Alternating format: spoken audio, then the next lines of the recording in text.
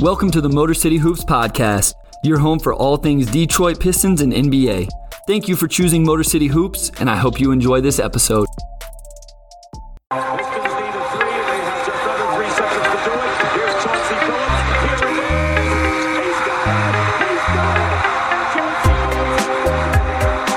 Eddie Johnson with 1 second to go. He's shot it. Hello and welcome to episode 71 of the Motor City Hoops Podcast, an instant recap and reaction episode from Thursday night's game versus the Suns. If you're new to the Motor City Hoops Podcast, I'm your host, Bryce Simon, a former D1 Hooper, current teacher, coach, husband, father of 3 amazing kids, and contributor at Detroit Bad Boys of SB Nation. And when I get the chance to watch our Pistons live, I'll do a short episode giving my immediate reactions, recap, and analysis of the game. Segments will include my biggest takeaways, player of the game, plays of the game, things to keep an eye on moving forward, and much more. Before we get started with this one, I want to encourage you to go listen to episode 70 of the podcast that I recorded with Sean Corp, editor at Detroit Bad Boys of SB Nation. That was one of our weekly Tuesday drop episodes where we get into all the news and storylines surrounding the team and NBA. I also just dropped my newest breakdown for Detroit Bad Boys, where I dove into Dwayne Casey and the Pistons offense versus zone, which I think you guys would really like. I have offensive breakdowns for Frank Jackson, Isaiah Stewart, and Killian Hayes coming over the next couple of weeks, so be on the lookout for those as well. I'm recording this immediately after the Pistons' entertaining loss to the Suns 103-114. This losing streak starting to pile up for the Pistons and maybe the frustration as well. So it was actually really nice to see a game where the Pistons were at least competitive, especially in the second half. Cade coming off one of his better games shooting-wise. He was at least very efficient. And Bey, very frustrating, going through a really rough stretch, really starting to frustrate the fan base as well as they start to get antsy with his game. Devin Booker out for the Suns with the hamstring that he suffered against the Warriors. They've won 17 in a row coming into this game with a Tuesday night win over the Golden State Warriors and an upcoming matchup against the Warriors on Friday night. We continue to get the same starting lineup from the Pistons when healthy, so maybe a little bit of chemistry and continuity, but I'll talk a little bit later that maybe that start to change moving forward. The Suns go with Paul, Shamet, Bridges, Crowder, and Ayton, and it was a slow start to the game for both teams, finally broken by a Cade Cunningham 3 with 10 minutes to go in the first. Cade gets in major foul trouble in this game. Second foul at the 7:46 mark. Casey leaves him in, and this was very interesting to me if he was going to actually let him play or not. But I don't know if they were slow to figure out that it was his second or what it was. But he ends up getting his third foul with 6:43 to go in the first, with Frank Jackson waiting at the table to sub in for him. So I don't know if that was just a little error, miscommunication there, or if they truly were trying to let him play it out for just a little bit. Suns are on an 8-2 run, but the Pistons are able to weather the run just enough to keep this game interesting. This will be the story of the first half, where the Suns go on runs, but the Pistons able to weather it just enough. CP3 draws at least 3 fouls in the first quarter, a couple of them on those swipe-through plays. That was Cade Cunningham's third, and I hate it as much as anyone, guys, but I don't know if that's how the rule is supposed to be enforced right now, or if this was supposed to be one of the changes that went along with the offensive foul changes to start this season. But if the refs are going to call it like that, as much as I hate it, I don't blame Chris Paul for taking advantage of that rule. Lots of Jeremy Grant getting favorable matchups with switches, and then they would just isolate him on smaller guards. He had 7 points and 2 assists in a really big game overall from Jeremy Grant. Pistons are down 18-30 to start the second quarter, and the Suns start the quarter on fire, but the Pistons again able to slow down the run. Cade comes back in with 7:14, down 11. Pistons really getting beat in transition. I'm sure it's happened more than just this game, but this was one of the games where it really stood out to me. I feel like the Suns were able to get out and go, especially in the first half, and catch the Pistons just a little bit slow getting back. Nice stretch from Killian Hayes. He goes back door, gets an assist from Cade Cunningham. We've seen that connection a couple times, and then knocks down a catch-and-shoot 3, and then hits another one later in the quarter. And the shot really does look good from Killian Hayes, as he had a nice stretch here in the second quarter, ends up with 10 points going into the halftime break.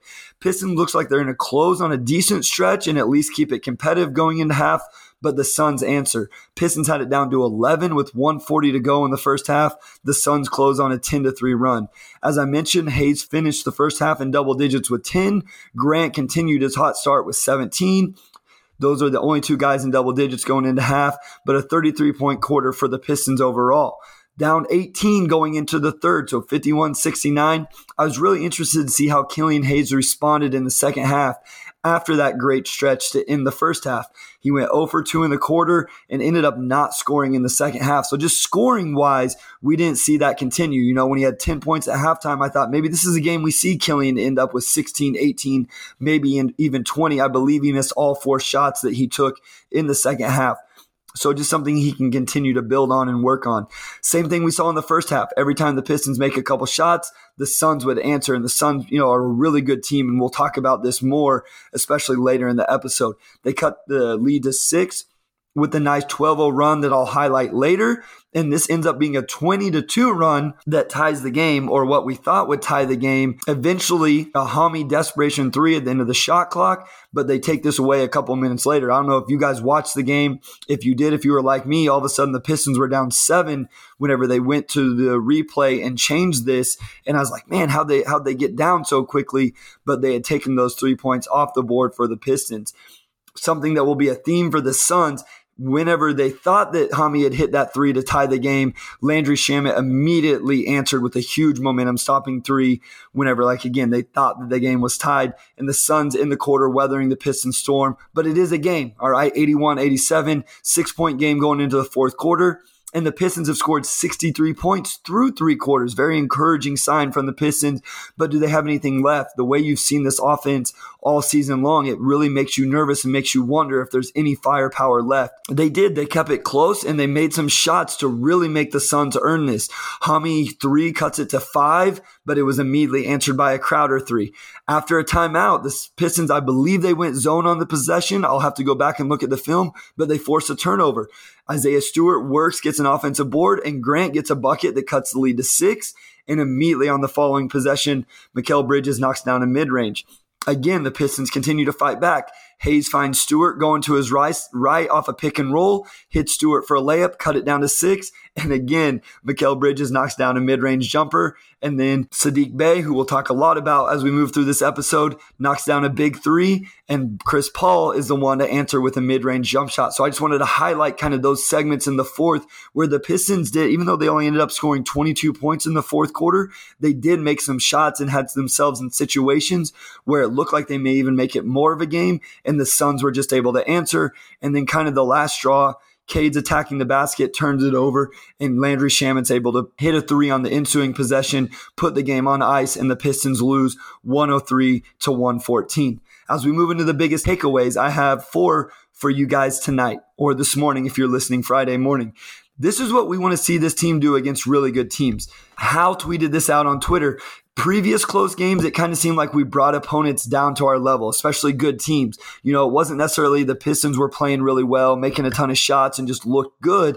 It just seemed like, the other team was playing the Pistons, resting a bunch of starters. I know Devin Booker didn't play for the Suns, and they played down to our level. For me, tonight, I felt like, especially after the first half, maybe the Suns let down a little bit, but the Pistons really forced the Suns to play well. They shot 54% from the field, 57% from 3. Maybe that was just poor Pistons defense, but I thought we really forced the Suns, or this Pistons team forced the Suns to play a good game, especially offensively, and get a lot of contribution from a lot of different players. And I think that's an encouraging sign for this young team in terms of what they look like against a good team.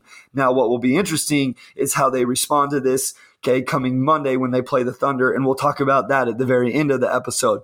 Last couple games, we've seen the Cade jump hook. So this is something that's been talked about on Twitter. I had somebody reach out to me and ask me about it, why we haven't seen Cade a little bit more in the post. And I do think it's because we're trying to slowly work him into this. He's doing a lot. He rebounds. He handles the ball. The shot's finally coming around. I'm not sure you want to see even more wear and tear put on his body by putting him in the post and kind of letting him get banged on and bumped around. We've seen on drives like the one that kind of iced the game where that contact does kind of bother him a little bit, and he struggles with that. And so I'm just not sure he's quite ready yet. But you do see the makings at time off an offensive rebound or something like that where he does have a little bit of post ability.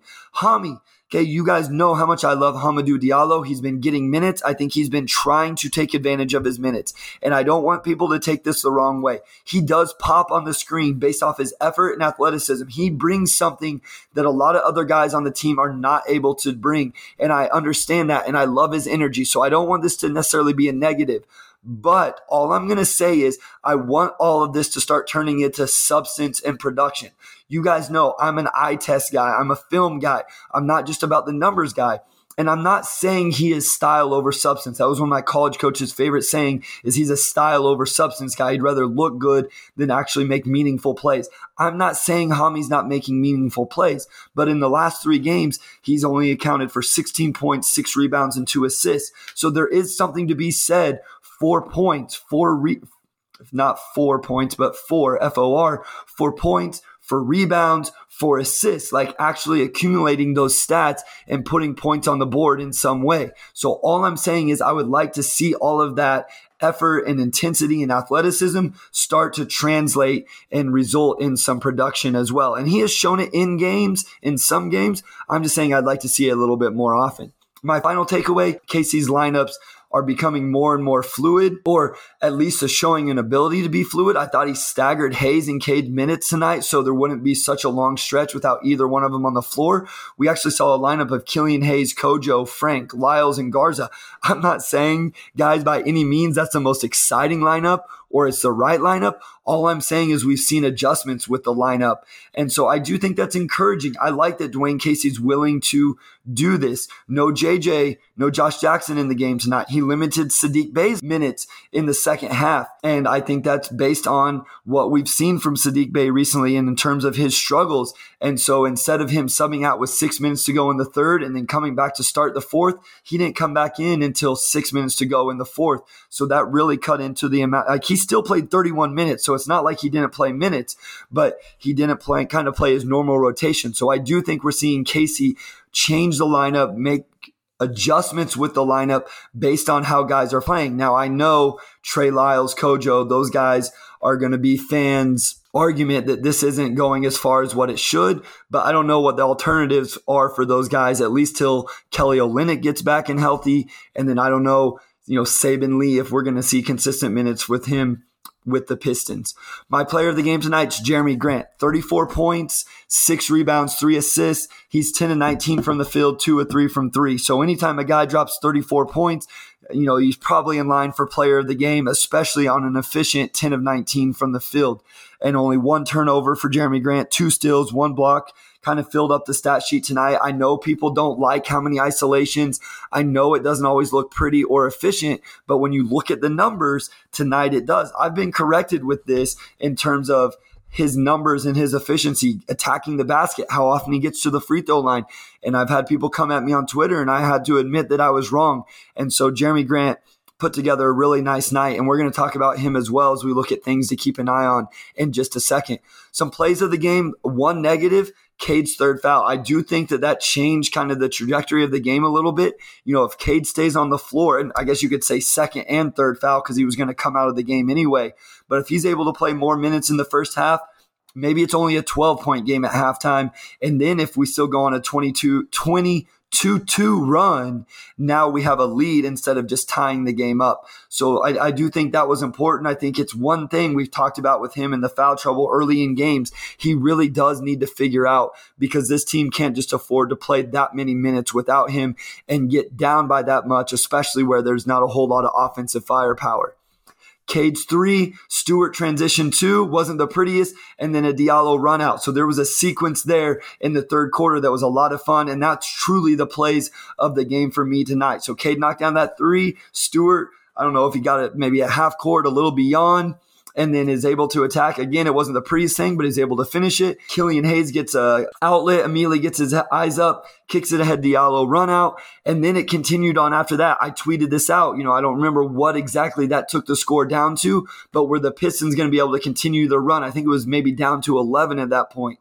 After a timeout, they get a stop. Cade got a bucket on a pick and roll. So after timeout set, Cade gets a bucket on a pick and roll. Grant gets a 3 off Hayes' assist. And then Dwayne Casey goes right back to the same pick and roll set. And I'm going to break this down tomorrow. I'll put it on the Motor City Hoops YouTube channel and then post it on Twitter as well.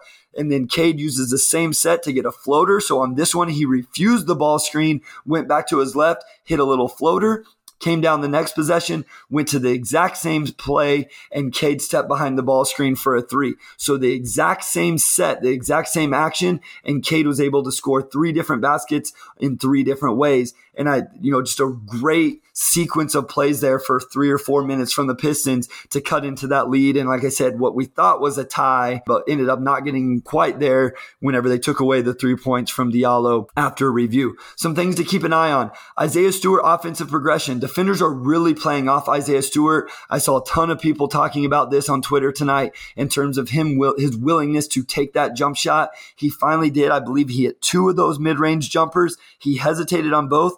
But Isaiah Stewart, 6 of 7 from the field tonight. Very efficient night for Isaiah Stewart, 12 points, 14 rebounds.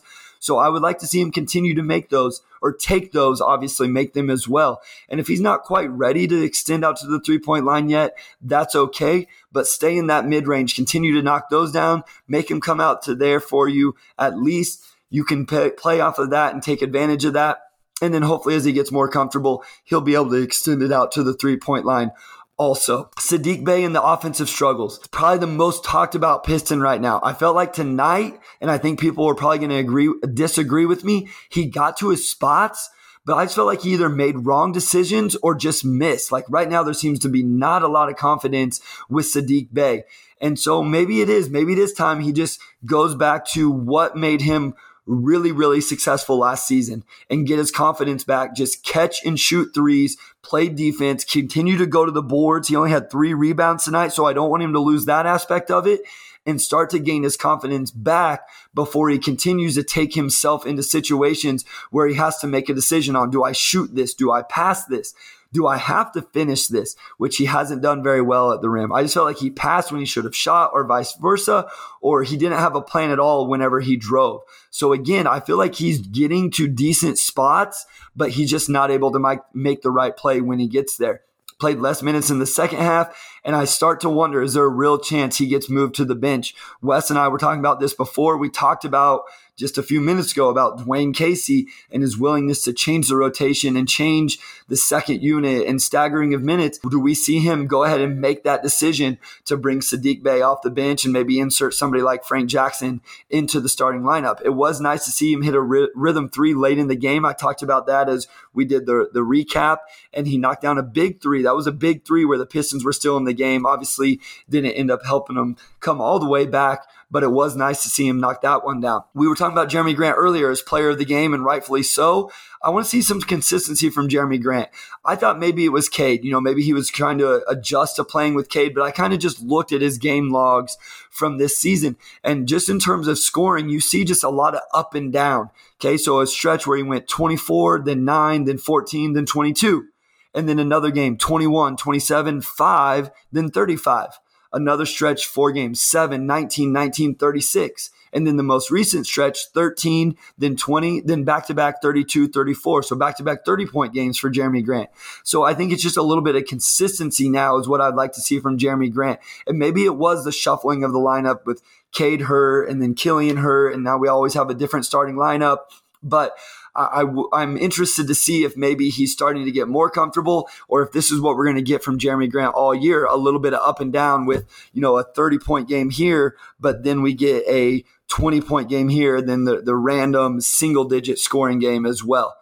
Cade Cunningham, I want to watch 3-point attempts and free throw attempts with him. When he isn't settling for threes, I think we see the best Cade Cunningham. And it's not just about the sheer number of 3-point attempts. Like, I feel like he's been better recently about not just settling. Tonight, he only took 5. That is where he needs to be, 5 to 7, 8. But I don't think it's just necessarily about the volume. It's about the types of threes. And then is he also getting inside the 3-point line? So tonight, he got 10 shots inside the 3-point line. We see him taking the little mid-range pull-up. pull-ups. We've seen the floater. We saw him get all the way to the rim.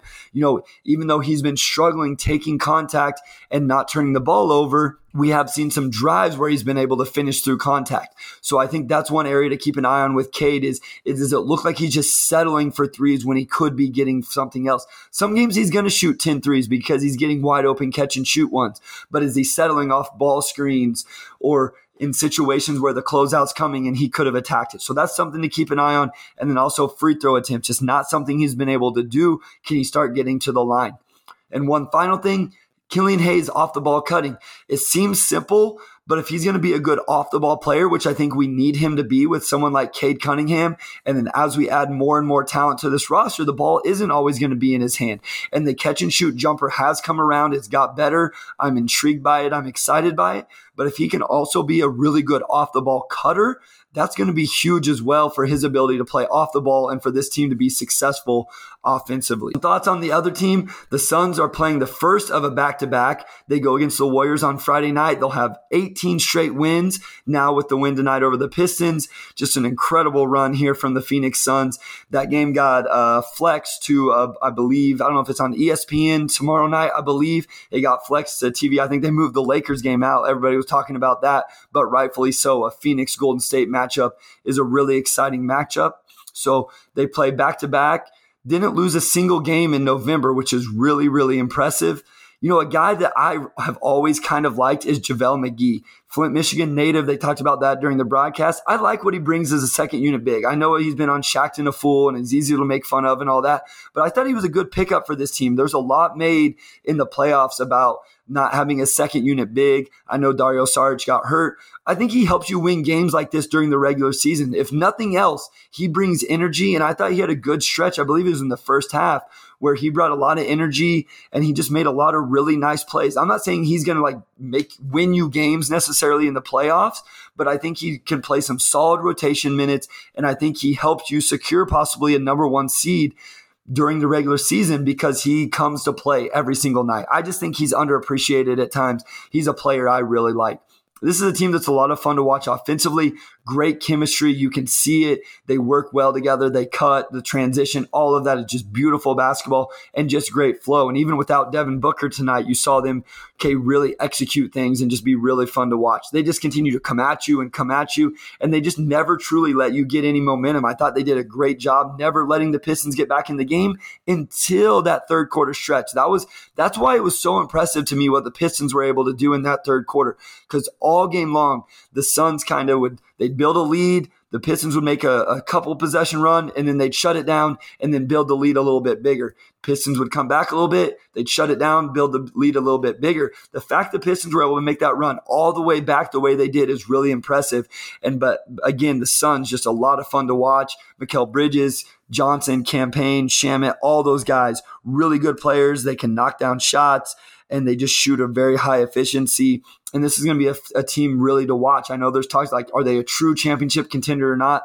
I think they are. CP3 is a maestro running all of this, controlling the game, controlling the offense, controlling the ball. And I think you get Devin Booker back healthy and these guys continue to grow together. And I think it's a team that's going to really have a chance to make a run in the Western Conference again.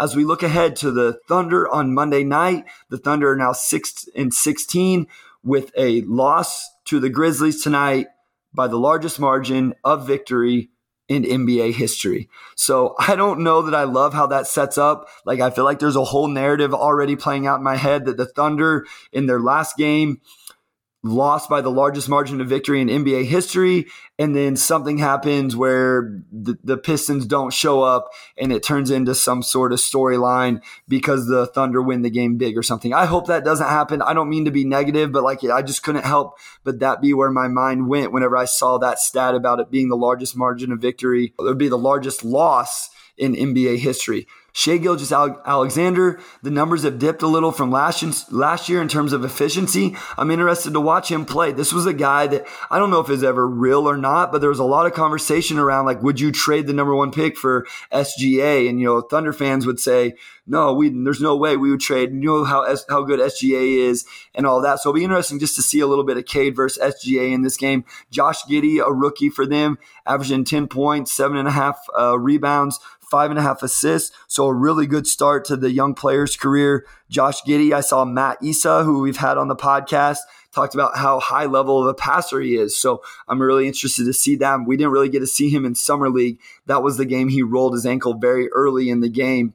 I think he had a dunk like on the first possession, and then not long after that, he didn't play anymore. Jeremiah Robinson-Earl, another guy that was selected in this draft, rookie, averaging 7.5 points, 5.8 rebounds. Okay, a guy I really would have liked to end up on the Pistons. He actually went 5 spots higher in the second round than we would have picked if we wouldn't have made the Mason Plumlee trade. Richard Stayman at Mav Drafts, who's going to join us for the next episode. He loved JRE, so that's probably somebody we'll talk about as we look at that Thunder game. And then just interesting to see the roster of another team in a rebuild. This is a team that has a ton of draft picks. Be really interesting to see what they do, but another team in a rebuild. And quite honestly, this is really a game we need to win. There's a couple games coming up over the next week that the Pistons really need to take advantage of in this game against the Thunder and then on Friday against the Pelicans. As always, I want to thank my guy, Wes Davenport, the producer of the Motor City Hoop podcast, who takes care of so many things behind the scenes to make the podcast better for you and easier for me. I also want to thank you, the listener, for taking time out of your day to listen to the podcast. You have no idea how much it means to us, the amount of support we are getting right now. Motor City Hoops will be back on Tuesday with our weekly episode drop, and for that episode, I'll be joined by Richard Stayman, or better known as at Mavs Draft. This will be Richard's third time on the podcast, and he will bring amazing insight as he is a great basketball mind when it comes to the NBA and draft prospects. We will get his thoughts on the Pistons, the NBA, and go ahead and start taking a peek into the future and the 2022 NBA draft prospects that might interest Pistons fans. Wes will have some great sheet or sham to lead us into those conversations. Thank you for listening. Go Pistons, and we'll talk to you soon. Thank you for listening to this episode of the Motor City Hoops podcast. Please give us a rating, drop a review, and subscribe. For more content, including video breakdowns, make sure you follow us at Motor City Hoops on Twitter. I hope you join us next episode. Until then, be safe and be well.